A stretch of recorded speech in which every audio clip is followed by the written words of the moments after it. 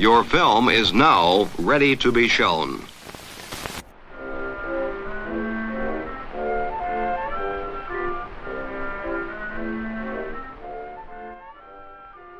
Good morning. I'm Justin Hendricks, editor of Tech Policy Press, a nonprofit media and community venture intended to provoke new ideas, debate, and discussion at the intersection of technology and democracy. Last week, the U.S. National Telecommunications and Information Administration, the NTIA, launched an inquiry seeking comment on, quote, what policies will help businesses, governments, and the public be able to trust that artificial intelligence systems work as claimed and without causing harm. Assistant Secretary of Commerce and NTIA Administrator Alan Davidson announced the request for comment in an appearance at the University of Pittsburgh's Institute of Cyber Law, Policy, and Security. And alongside him was NTIA Senior Advisor for Algorithmic Justice, Ellen P. Goodman, who said the goal is to create policy that ensures safe and equitable applications of AI that are transparent, respect civil and human rights, and are compatible with democracy. In this episode, we'll hear from Ellen Goodman, who is at NTIA on leave from her role as co-director and co-founder of the Rutgers Institute for Information Policy and Law. And we'll speak with Dr. Michal Luria, a research fellow at the Center for Democracy and Technology, who had a column in Wired this month under the headline, Your ChatGPT Relationship Status Shouldn't Be Complicated. She says the way people talk to each other is influenced by their social roles, but chatbots like ChatGPT are blurring the lines of communication. First up, Ellen Goodman. I'm Ellen Goodman. I'm usually a distinguished professor at Rutgers Law School, but I'm currently on leave serving at NTIA in the U.S. Department of Commerce, and my title is Senior Advisor for Algorithmic Justice. Is this the first time the NTIA has had a Senior Advisor for Algorithmic Justice? Yeah, it's a new position. I'm on an IPA, so I'm on this sort of have this status of a loaner. And how long will you be in the role? I hope to be there basically through the end of the calendar year. You just last week have announced this request for comment, inviting in experts and others in the community to essentially provide NTIA with ideas about AI accountability. Can you explain a little bit about this call, what you're hoping to get, and what might happen as a result of folks contributing ideas? Yeah, so let me just back up for anyone who doesn't know what NTIA is, because it's a small agency in the Department of Commerce, but sort of, punches above its weight. It is by statute the president's advisor on technology and communications policy. And so this particular request for comment, and it does not have regulatory authority. So the output of this request for comment will be a report and recommendations. And we're calling it request for comment on AI accountability policy. And I guess our sister agency is NIST. And NIST has conducted, as probably many of your listeners know, this, really sophisticated AI risk management framework. And it's voluntary and it is descriptive and not prescriptive. And so it talks about measuring and managing, or provides tools for measuring and managing AI risk, but it does not purport to kind of have a normative position on what risks are acceptable. And then in addition to that, I'm just in sort of giving you the landscape, and then I can sort of say more specifically what we're trying to do. In addition to that, there's the White House's OSTP's Blueprint for an AI Bill of Rights, which is also guidance and sort of aspirational and hortatory, and it focuses on how AI systems ought to protect, fundamental civil rights. And then where we come in is we are hoping to provide policymakers, especially Congress and federal policymakers, but actually, also we're seeing so much activity in the states, also hope to be helpful there, to actually drill down on, if we want to see AI systems act responsibly, and the kind of abstract noun that the federal government uses is trustworthy, right? Trustworthy AI. If we want to see that happen, and we think maybe it's going to require regulation, maybe it's self-regulation, maybe it's the market, maybe it's technical solutions, and we're asking about all of that. but actually, what do we need? What tools are necessary? Policy tools, and also, sort of governance tools are necessary to make that happen. And if you want, I can get more specific about the questions we're asking and our kind of theory of the case, if you want. Well, you've got three main kind of areas that you're interested in that are posted with the call, with the request. Maybe let's talk a little bit about them specifically. The first question is, what kind of data access is necessary to conduct audits and assessments? And, right now that's a hot topic, particularly with this new species of generative AI, large language models that we're seeing out in the wild. Folks are wondering, to what extent do we need to understand training sets? To what extent do we need to understand the specifics of how these systems are coming to the conclusions that they come to in order to be able to test their reliability? So let me first say that we're asking about, in addition to audits and assessments, we're also asking about certifications. And so we're really asking about for the life cycle of the system, whether we're looking at pre-market and whether or not there should be required certifications before a tool or a system is introduced to the market, either in a testing phase or in an actual marketing phase. And we're also asking, through its life cycle, when there are moments, and these could be required or self-regulatory, for audit of the system against either third-party benchmarks or we can see that in Europe, the DSA is sort of against the risk assessment that the company did itself. Everyone's talking about that, right? There ought to be, we ought to have, but what actually is necessary to make that work? And so with respect to data access, we could say sort of data and information access. And so it might be how do you get into the training data to examine it if you're a third-party auditor, or if you're a certifier and you want to make sure that data set was complete and representative, how can you assess that? But we could also talk kind of more generally about what sorts of information is necessary. And so with generative models, my understanding is that in addition to the training data, the reinforcement learning is also, very critical to understand, because that sort of creates the refusal space where the system won't return a result. It's critical to understanding where was the go territory, where was the no-go territory, and does that comport to we can just put in bracket standards, whether those are mandatory standards or voluntary standards. And then we could also, in that bucket of kind of data access, we can throw, and we ask about all of this. Are we talking about auditor access under some sort of NDA? Are we talking about researcher access that's more open? And we might also be talking about kind of transparency mechanisms like model cards or system cards, or things that would be artifacts that would be generated, and maybe they're mandatory, maybe they're voluntary. And in either case, should they be standardized, or, how do we make this work most efficiently, so that at the point at which, whatever that point is, that a third party or a first party, the company itself, is going to make representations about what this system is and how trustworthy it is. Do we have the tools? And we're sort of describing this as ecosystem facilitation. Are there the personnel, the resources, the data access, et cetera, to make that work? There are a lot of interesting sub questions in here, everything from the timing of audits and assessments on through to the different factors that should inform how those assessments operate. And an interesting question about the degree to which maybe government disclosures or assessments are different from private sector ones. So, I think, what we've seen, two examples we've seen so far, one is draft and one's enacted. The draft one is the Washington, D.C.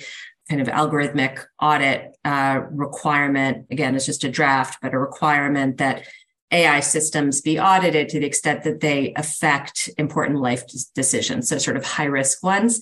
And my understanding is that audit would be disclosed only to the regulator, and then the regulator would do what the regulator would do, as opposed, I think, to the enacted New York City Law 144, which is for the hiring algorithms, where an audit would be made public.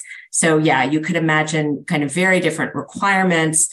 If it's just going to be for the regulator, then that obviously requires regulatory capacity that, we need to think about and make sure that I think it's true for both of those laws, actually, that regulatory capacity is a really tricky aspect of all of this. IP is, another one of those hot button issues right now when it comes to artificial intelligence. What are you looking for here? We're really sort of looking for both industry and civil society, as well as academics, to help us understand what the landscape looks like and what the sensitivities are. Obviously, there are a lot of sensitivities around trade secrets, and this is not new, right? We saw this all the way through the social media battles over access and transparency and accountability. And so we expect to receive a lot of comments that transparency, access to data can only go so far because these are critical trade secret and intellectual property rights that need to be protected. And we also expect to get comment, hopefully, about where there are mechanisms to sort of deal with that, how you can, maybe create sort of synthetic data or kind of workarounds, and maybe, we've all heard about these audits that have NDAs attached to them, right? And so they're less useful because we can't sort of peek under the hood of the audit. So anyway, I guess what we're hoping for is just more information so we can begin to sort of make recommendations about that issue. There's a specific question in here about potentially what types of activities government should fund to advance a strong AI accountability system. Are there proposals out there that you've seen already that sort of fit the bill of this question, or can you say anything more about what types of proposals you're looking for here? Yeah, I can say that one thing we've heard a lot of especially from academics, is that, and I'm talking about computer scientists and data scientist academics, is that let's just say we're focused on the work of audits, assessments, and certifications. There's just not the personnel to do that at the scale at which it's imagined. If every jurisdiction, let's say there's an EU AI Act everywhere, and so there are sort of like conformity assessments and audits and so both pre-market and post-market surveillance, as it's called. There aren't the people to do that. That kind of work right now is not that incentivized in academic programs.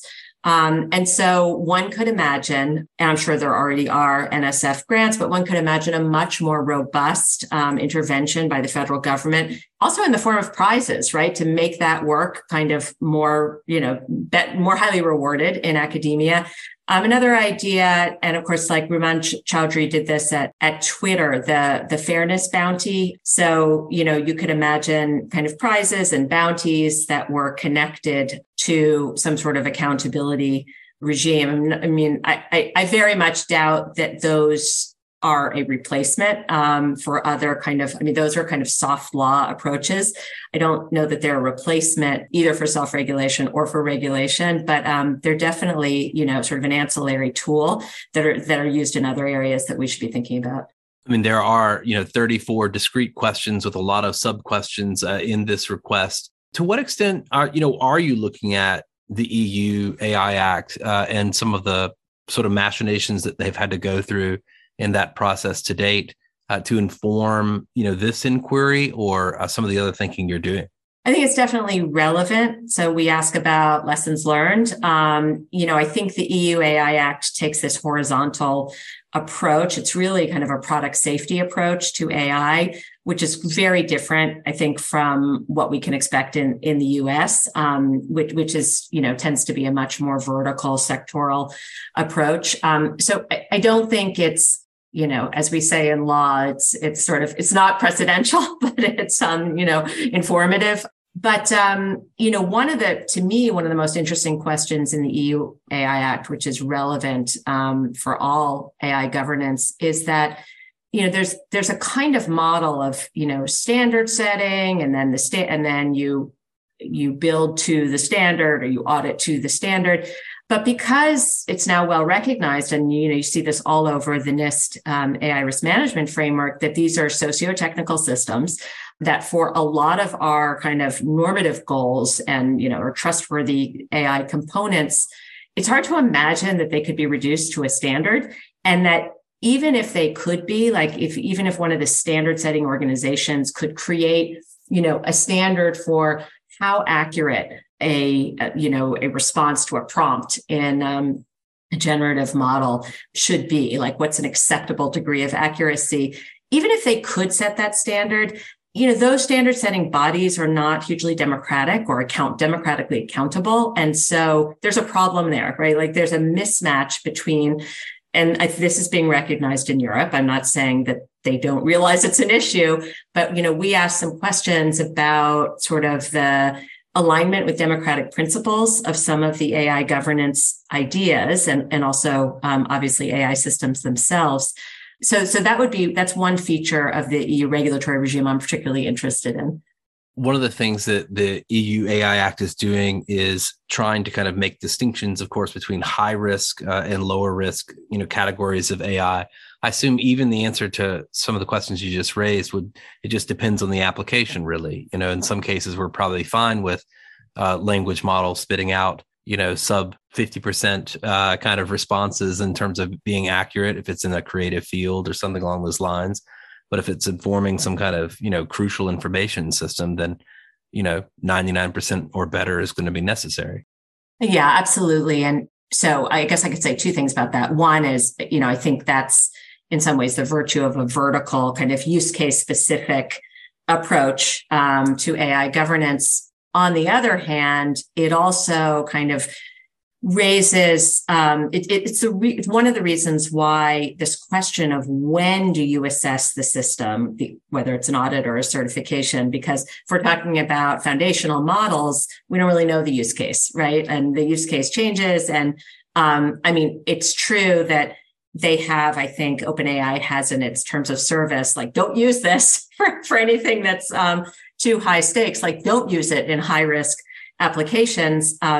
But we know that it will be, right? And so I think that's absolutely true. And that's the right way to think about it, is in a risk-based way, but it's not quite clear how that maps on to the life cycle or stage of development of an AI system. One thing you do give a nod to is the importance of open source potentially in the AI ecosystem.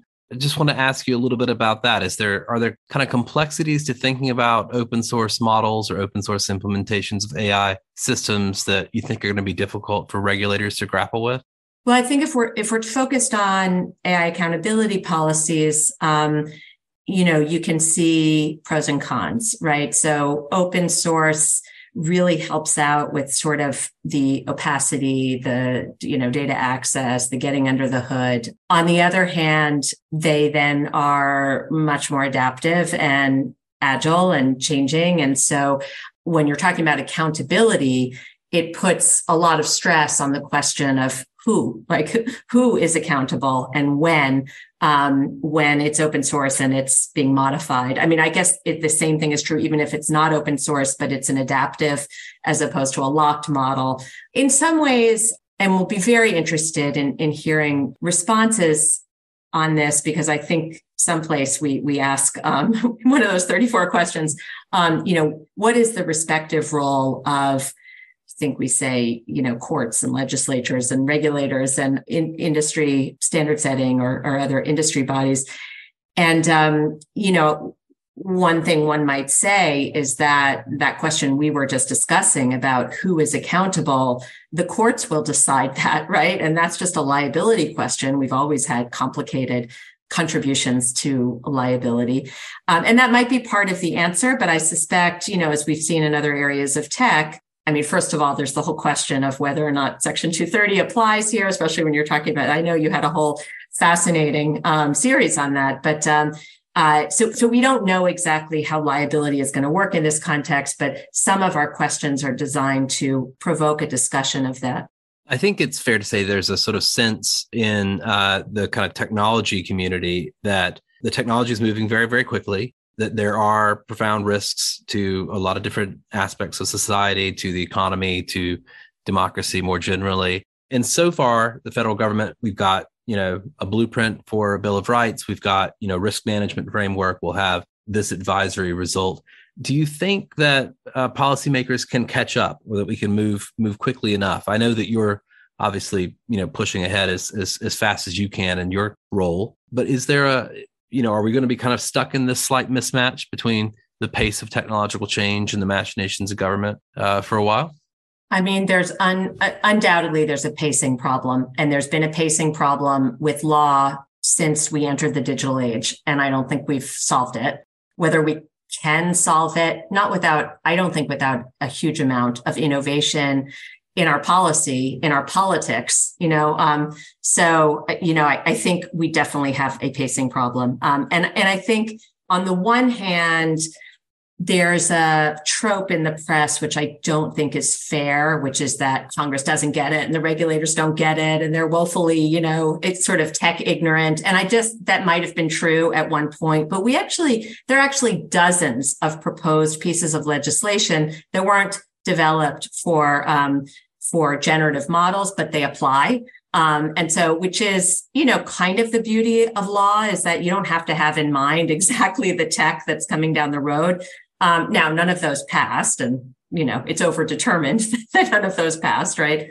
But I don't think law is helpless. I don't think the pacing problem needs to be as bad as it has been, but I also think invariably there is a pacing problem. Well, comments are open until June 12th of 2023. So if folks want to weigh in on this one, they have the opportunity to do so. The listings at the Federal Register, I'll include it in the show notes here so that folks can find it. Ellen Goodman, can we have you back to tell us what you come up with after this process is complete? Yeah, I love it. And Justin, thank you so much for all that you do. Thank you.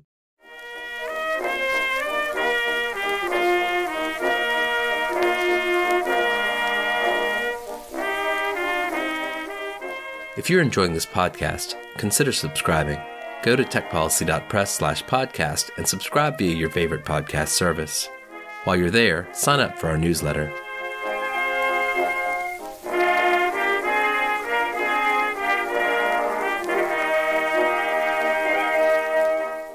Scholars researching human-computer interaction have been studying chatbots for decades.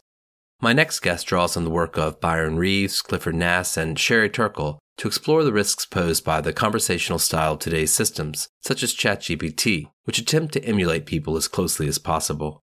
Hi, I'm Michal Luria. I'm a researcher at the Center for Democracy and Technology. Michal, tell me a little bit about your research and how you got interested in chatbots.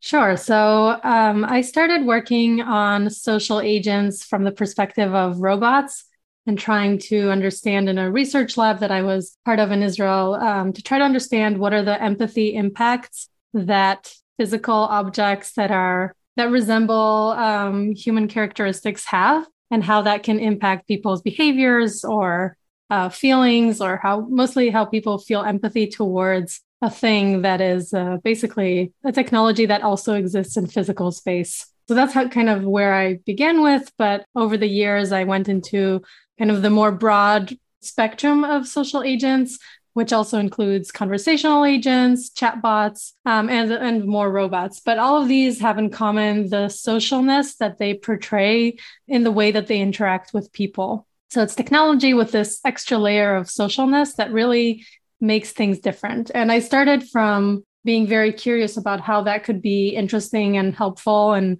support all kinds of causes or goals. Later, I found a more skeptical perspective because it has these powers over people and how they interact with technology, and that could be used in all kinds of harmful ways. So I think we need to be more cautious when introducing social technology. So there are plenty of headlines about this stuff right now. You point to the much discussed Kevin Roose column, his conversation with Bing's chatbot. Of course, lots of folks are interacting with ChatGPT in different ways, exploring how to engage with it to try to get the most out of it, both for work and for entertainment. What are the risks of these interfaces as you see them? And why is this moment with ChatGPT different?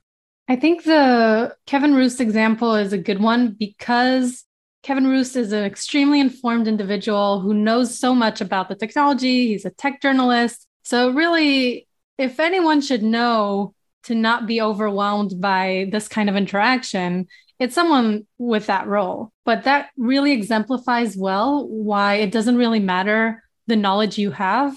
The way that social technologies work, or technologies that have the social element to them work, is that they impact our brain in a way that we can't really control, even if we know more and we understand that this is technology. I think this can be more risky in the context of more vulnerable groups, teenagers who are more susceptible to being harmed by technology, and just the way that technology can have that social impact on us could be dangerous because it could really go in many different routes. It's not only the content itself that the technology can produce, which can be harmful in many ways, and I think has been discussed in many different venues, but it's also just the fact that it's social can have some mental impacts on people and kind of create these conversations that can be really disturbing. And I think the reason why it's different with ChatGPT than other previous technologies is in two ways. First, I think ChatGPT is very, very impressive in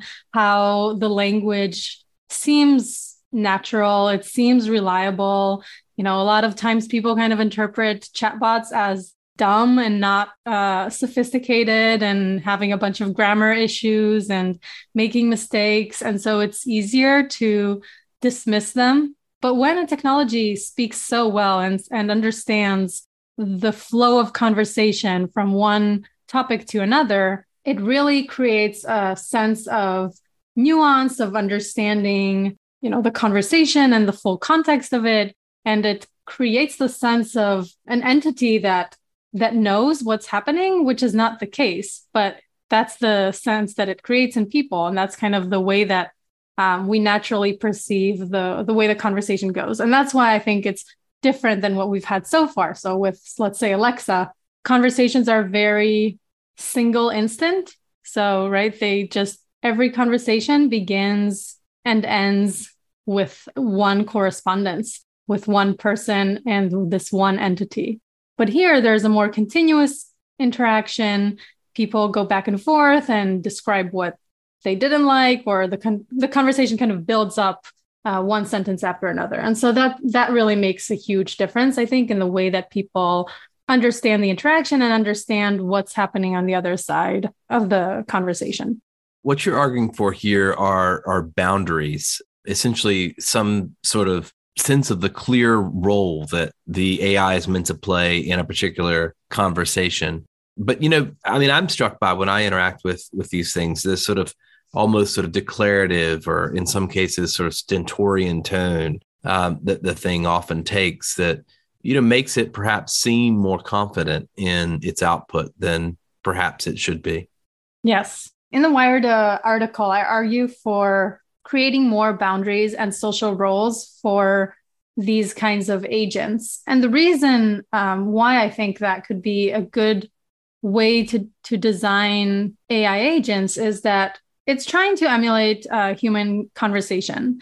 But the thing that humans have that this kind of agent doesn't is we always have a role, some kind of social role. It's not always fully defined, right? Let's say this conversation that we're having has a professional tone to it, but maybe more friendly. It's not very, we have these kind of ideas of what kind of conversation we're having, who are the individuals who are participating, what is the expected content more or less. And if one of us would say something extremely outside of that scope, that would be alarming and weird, and it would just stop the conversation most probably. With ChatGPT, you can kind of do whatever you want, and you can say whatever you want. You can take it into like a more informational conversation, or you could ask it personal questions about how it perceives the world, like the conversation with Kevin Roose. And so I think not having these boundaries is problematic, both from the designer side and from the user side. From the designer side, it's problematic because it's very difficult to make sure your technology is responsible when you don't have any boundaries in what the interaction would be. Now, they do have some boundaries. They try to put some boundaries around things like giving people tips on, how to harm themselves or how to harm others, things like that. But we've seen in previous articles that there are walkarounds for many of those. So these red lines kind of work, but not fully. But also, they still don't really encapsulate what the interaction should be for a particular conversation. And so that's also problematic for the user because the user doesn't really come with a set of expectations. And we know from prior research that expectations really help a technology be effective and the interaction to be valuable for the user. And so by having agents that have a more specific role or a predefined goal, which they try to fulfill, could help users come with adjusted expectations and to know what to anticipate from the conversation that they're going to have. And this can vary, right? Vary depending on what the implementation is or what the desired outcome is for a particular instance of ChatGPT. But having this kind of open-ended, potentially could do it all AI is difficult to do right off the bat. I think that because this is a new technology, we need to kind of start slow, maybe try to define boundaries and social boundaries more clearly, and then see how this develops and how this technology moves along. And that could help people criticize it and try to understand what are the societal impacts in a more manageable way than the way it is now. What you've just said sounds very reasonable to me, but is totally counter to what OpenAI and other Silicon Valley firms are trying to do. They don't want to have particular agents that are bounded for particular use cases with particular rules around those interactions. They're trying to create generalized platforms that can be used by anybody in any circumstance. And it's incredibly difficult to predict exactly what a person might like to say to one of these systems and what types of response are best going to satisfy their prompt or their query. So I don't know, how do you kind of square your thinking with the underlying modus operandi of Silicon Valley? I think Silicon Valley has a lot of visions that are maybe problematic in other people's point of view. So, this vision of an can do it all entity, an AI agent that can do it all for you is okay. But even when you say, an AI that can do it all, usually people have a specific role in mind, I think. So let's take an example of Iron Man's robot, Jarvis, right? That's a vision that Silicon Valley people like, I'm guessing. So that robot still has somewhat of a defined role. It has some boundaries in what it does or doesn't do. It's a helpful assistant. It helps with physical stuff because it's a robot. It's super attentive. It has these personality characteristics. And so at the end, it is still within a specific social role. And it's okay for OpenAI to want people to innovate with an AI in all kinds of ways, but still they can provide more ways of doing it in a structured format. So one thing that I talk about in the article is that OpenAI introduced the system input in ChatGPT-4, where you can add some high-level descriptions of what the interactions should be. So what people previously did as a workaround in ChatGPT-3, where they said, pretend that you're a playwright and you're writing a play about this and this, right? That was kind of a way to, or, another example. There was a workaround that people did with ChatGPT-3. Let's say they wanted a recommendation for where to travel, and you couldn't ask that directly, but you could say, pretend that you're a travel agent in a play. What would you recommend for a vacation for a family of 4? I think that in ChatGPT-4, the system space is supposed to allow a designated area where people could put that kind of input. And I think that it's a start for trying to give some high-level guidelines of what this agent should be doing or what is the social role that it's going to fulfill in this next conversation? And I think more can be done in that direction to really make it more constrained and more gradual in the way that people use this technology. So if folks at OpenAI, perhaps another one of the companies that's working on generative AI systems, were to read your Wired column and decide Michala is going to be our head of interaction design, we're going to give her a call and bring her in and put her in charge, what do you think would be the first thing you'd do? Research. It's not a solved question, right? I think there's a need, which is providing more structure to these interactions. And I think there is more to be done to understand exactly what that structure should be and how it should be rolled out. And if OpenAI are going in a direction of selling their technology to other companies, and other companies would be able to implement it in all kinds of ways that seem right for that particular company, then I think it would make sense to introduce some way of defining boundaries or defining a social role. And I'll give one example, which I think is a good example for this, which is the Bloomberg GPT, where they tried to create an AI that would be some kind of financial advisor. And so it was trained only on financial data. And so I think this is a really good example because Bloomberg had a goal. They want an AI agent that can give financial advice. And accordingly, they designed the system, right? They designed the input data. They probably designed the way that it converses and the way that it interacts with people. And so once you have that idea, you can use the technology in a very intentional way. And I think it's much safer to do it that way than to say, oh, here's an AI that can do anything, just throw things at it and let's see what happens. Because we know that hasn't worked well in the past with other technologies that were really groundbreaking. And maybe there's space to open it up later on and to provide more kind of flexibility and what can be done and what is the social role. But I think because we don't know what the impacts are going to be, it's better to start slow and to define the different AIs one step at a time. Well, let's hope you get that phone call, perhaps over this Wired column or a future one. I'm not going to be sitting next to the phone waiting, just so you know. Well, we'll be waiting for your next column in Wired. Thank you so much for speaking to me. Thank you, Justin. It was great being here.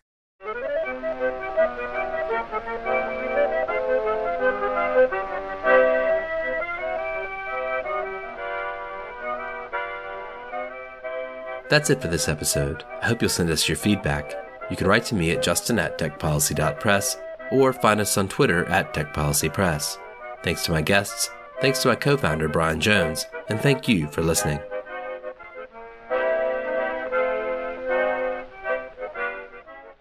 Tech Policy Press.